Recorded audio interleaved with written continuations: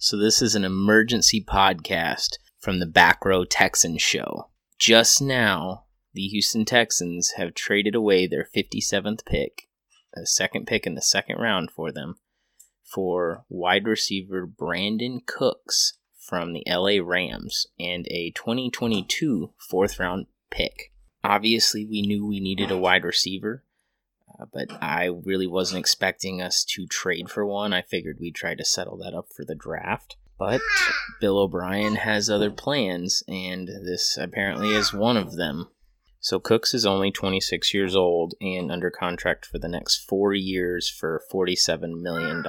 If I read correctly, after next year, there's no guaranteed money. So if it didn't work out, they could cut him for no loss other than a second round pick, which actually is quite a loss. So maybe if he does pan out, they restructure or even keep that, because that's honestly not that bad for 4 years, $47 million. It's a little over $10 million a year. But with this addition now, the Texans are paying more for wide receiver now than they were before the offseason started, when they had DeAndre Hopkins and him wanting a raise. So while I still don't agree getting rid of Hopkins, this team now has some speed.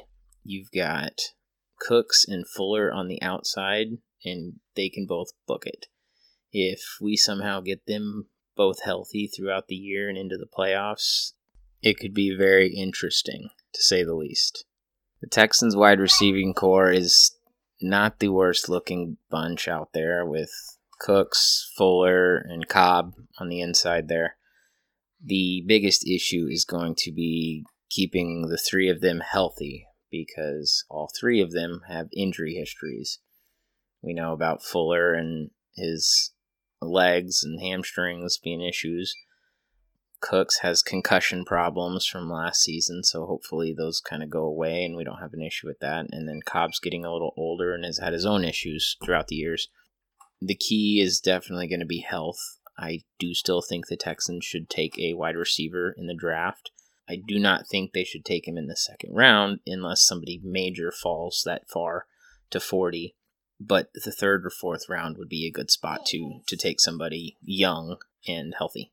I do like the fact, though, that with this trade, if we were going to have to give up a second round pick, I'm glad it was the 57th pick and not the 40th pick. Having that 40th pick is still pretty solid in my opinion. Not good enough for DeAndre Hopkins, but still a solid pick. That's going to be it for this little emergency podcast update. Let's go Texans. Go Texans.